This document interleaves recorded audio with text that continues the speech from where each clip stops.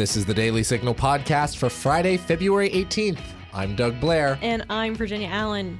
Virginia's Lieutenant Governor Winsome Sears made history when she was elected, becoming the first Black woman to serve in the role. And now she is bringing change that the people of Virginia have waited for a very long time. Sears and Virginia Governor Glenn Youngkin are returning power back to the hands of parents when it comes to issues of education. Lieutenant Governor Sears joins the show today to explain how she's not only furthering conservative values in Virginia, but effectively fighting back against the left's attempt to indoctrinate our kids. But before we get to Virginia's conversation with Lieutenant Governor Winsome Sears, let's hit our top news stories of the day.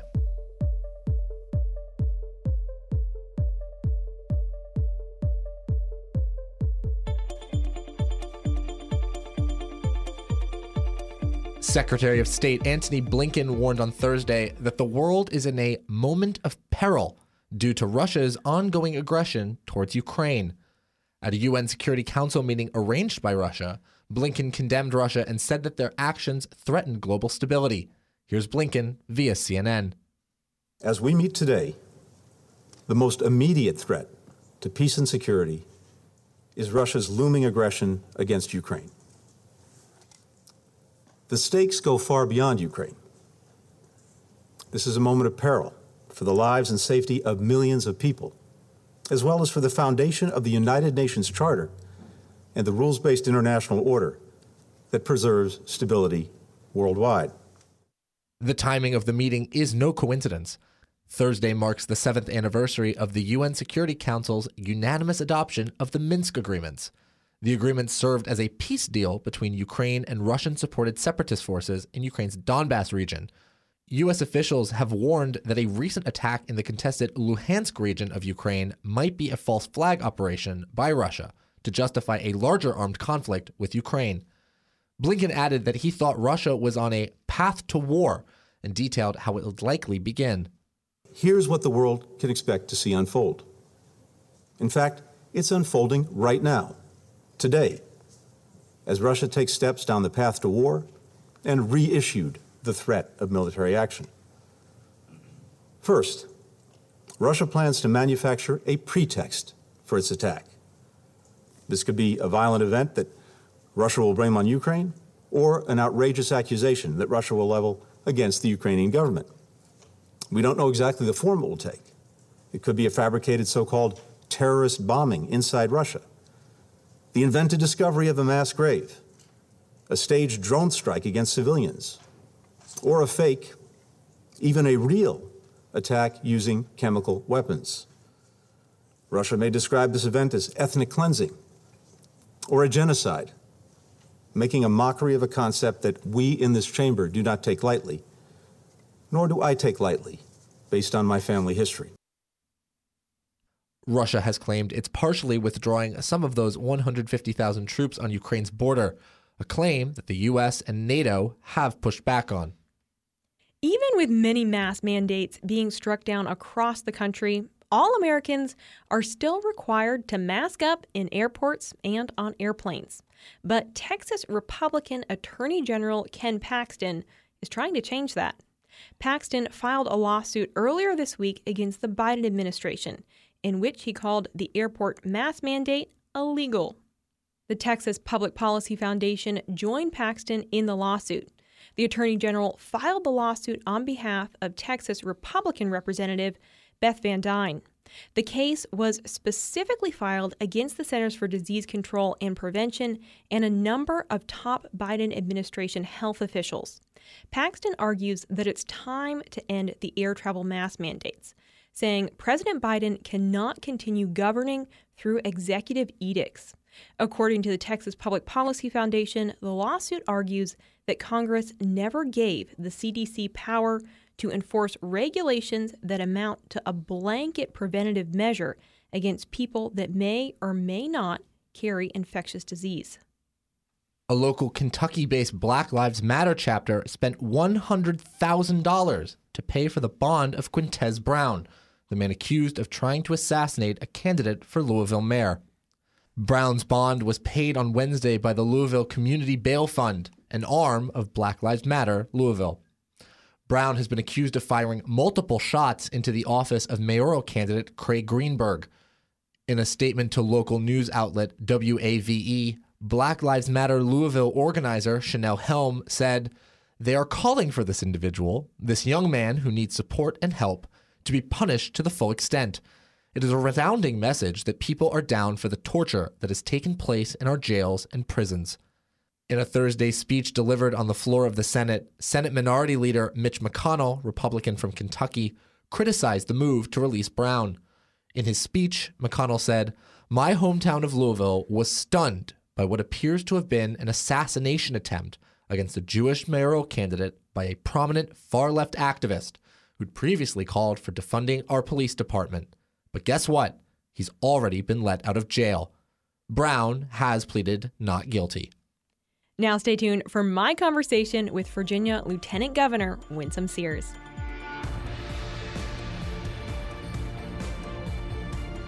President Lincoln once said, "Elections belong to the people." Here at the Heritage Foundation, we hold these words to be true. However, for elections to truly belong to the people need to trust their results. That's where the Election Integrity Scorecard comes in. We created this tool so that citizens like you can discover the rules, regulations, and overall transparency of voting in your respective state. Find the Election Integrity Scorecard on the Heritage Foundation's website at heritage.org/election scorecard.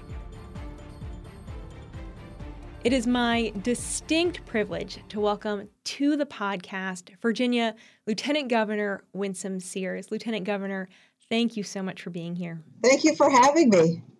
In November, the people of Virginia chose you to be their lieutenant governor, and you were sworn into office in January. And I want to take us back for a moment to that night in November when it was declared that you had won the election alongside Governor Glenn Youngkin, and you delivered a really powerful speech that night. I want to take a minute to listen to just a few of your remarks. I am not even first-generation American. When I joined the Marine Corps, I was still a Jamaican, but this country had done so much for me. I was willing to die for this country. Lieutenant Governor, in that speech, you talked about the fact that you were born in Jamaica and then came to America. When did you come to America from Jamaica, and why did you ultimately decide to serve your country, to serve America in the Marine Corps? Well, I came in 1970 was when my father decided, he was stable enough to come back and bring me here. He would come and visit, but that was the year that I finally came. And it was a traumatic time for me. I was 6 years old. It was a new country, new culture, new smells, new sounds. The music was different. Even though people were speaking English, it was a different way of speaking English, and then I came in the cold, and I came from Jamaica where there's sunshine every day. Everything was different. But here I am. Obviously, I've adjusted and adapted. And then I had to actually make a decision whether I was going to stay in America or not when I, came of age. And I decided I would want to stay here because for the same reasons my father came, because here where the opportunities are.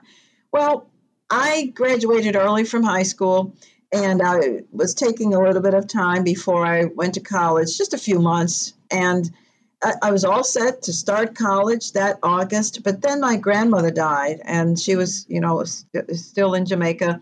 And when she died, I just felt like my world had crashed. There was no reason to live. And it just so happens that there was a Jet magazine with an ad for the Marine Corps on my mother's coffee table in Jamaica. And I thought to myself, that's what I need. I need discipline. I need a reason to live. And if anybody can do it, the Marine Corps can.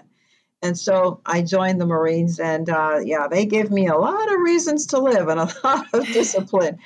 So it was good for me. And, America had always been good to my family and me. And so I was willing, I understood that, no, you're not joining the Corps to get college, credits and whatever else. And that's part of it. But Marine Corps puts a rifle in your hand and tells you the rifle is your best friend, and you understand what that means. So I knew that ultimately I could have possibly be called upon to give that ultimate sacrifice, but I was willing. Thank you for your service, Lieutenant Governor. Thank you. I think right now we're at a moment in history where a lot of people are wrestling, even now as we celebrate Black History Month. So many people, I think, are wrestling with America's past of slavery and of segregation. Do you view America as a good nation? And what would you say to those who argue that the U.S. is fundamentally flawed? There is no country like America. There is none, not one. And there are people who are looking for utopia, and of course they know it doesn't exist. And it's not going to exist with anyone who's talking about they're a socialist Democrat either. All we have to do is look at all of these other countries that practice this socialist democratic thing, and they see it doesn't work. It doesn't work. And so this is the best system, the capitalist system. It's working for those who are able to participate. The opportunities are there. I mean, I'm the one who got off the plane. And here I am, here in the former capital of the Confederacy, for goodness sake. I am second in command. Second in command. I'm a Black woman. I am not first generation American. I am still the immigrant. I as I said, I'm a Black woman, immigrant. And what else can you say to me that would say, well, racism, racism, racism? How do you explain me? I'm not an outlier. I'm not a one-off. The opportunities are here. Are we denying that there have been problems, that there has been slavery, that there has been racism, or that there's been segregation and redlining and blue codes and all this stuff? No, we're not denying any of that. We just said, I sit here second in command of the former capital of the Confederacy. And while America may not be what she's supposed to be, as we have a saying in church, I may not be what I'm supposed to be, but I ain't what I used to be. That's America. She may not be what she's supposed to be, but she ain't what she used to be. It is not, as I've said before, 1963, when my father came at the height of the civil rights movement. By the way, Jamaicans have been coming, and other people have been coming who are Black to America since the 1900s, when it was way worse for us. But we understood that we could make the best of what we had, and we've been doing that. I like to look at life as being half full. That is, the glass is half full, because you know what that means? We can keep filling and filling. I am an overcomer. Many Black people are overcomers. We could say to ourselves, they threw this in our path, but we've overcome that. They threw that in our path, but we overcome that. And we're going to keep overcoming. We're going to keep striving. We're going to keep, but the constant Black versus white versus Asian versus Hispanic, who wants to live like that? No. So we need to teach our children all of history, the good, the bad, the ugly, because one thing we learn from history, as someone said, is that we don't learn from history. But then we're going to keep going. We're going to keep striving because our children need a hope and a future. And to keep looking back, there is nothing back there. The future is ahead. Well, and you have been so strong on that point of education and talking about how important it is that we are making sure our kids are getting the best education possible. And you've been very vocal in your opposition to things like critical race theory in the schools. How do you and Governor Glenn Youngkin plan to get critical race theory out of Virginia schools? Well, as I said, we're going to just teach history. We are going to teach what we know to be true. We're not going to sugarcoat anything. None of us wants that. In fact, some of us are saying, why don't we make Black history the whole curriculum? Why is it just a month?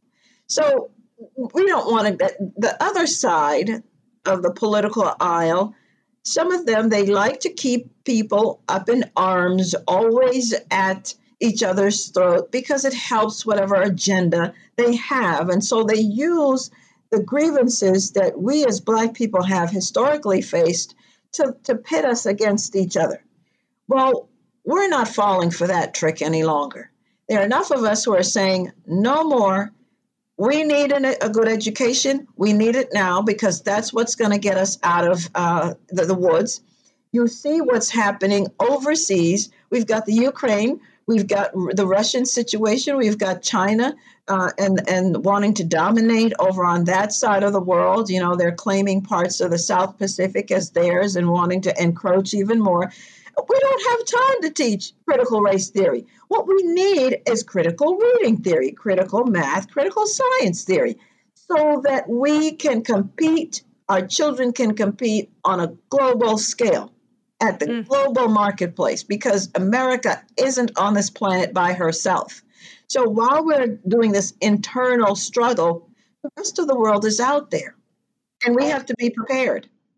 Well, I think so many parents heard that message that you're speaking right now during the election, and they locked onto it and they said, yes, we want change in our schools. And even this week, we saw that Governor Glenn Youngkin, he signed a bill banning mask mandates in schools in Virginia, another very controversial issue for many people and something that parents for months and months and months have been saying, let's get masks out of schools. But even as he has signed this bill, banning mask mandates, we've seen that some schools in Northern Virginia have been saying, we want to keep our mask mandates. Does that surprise you?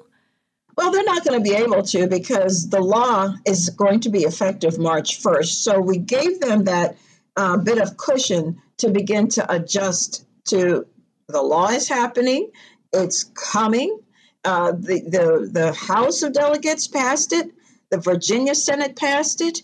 It is in an emergency mode, which means, the governor, when he signed it, could have made it effective immediately upon signing, which was yesterday, the 16th. But instead, he decided to give the school some leeway to adjust. So March 1st, it's the law of the land. And they will have to do what the law says, which is allow the parents the opportunity to decide for themselves whether their children will wear a mask or not.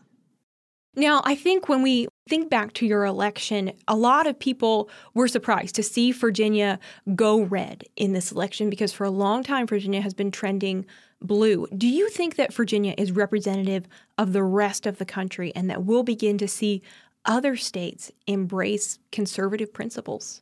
I think what the people began to see in Virginia and elsewhere, which, by the way, coming back to masks, is why you saw all those Democratic governors begin to change what they were saying about masks. Suddenly, you want to have masks gone. Suddenly, you want to give parents that opportunity. We're talking about truly blue places like New Jersey, Delaware, for goodness sake, California, and then Washington, D.C., and Oregon, and said it was shocking that in one day, on a Monday, suddenly all these Democratic states with their Democratic governors decided, not so happy about masks anymore. So they see that the people are unhappy.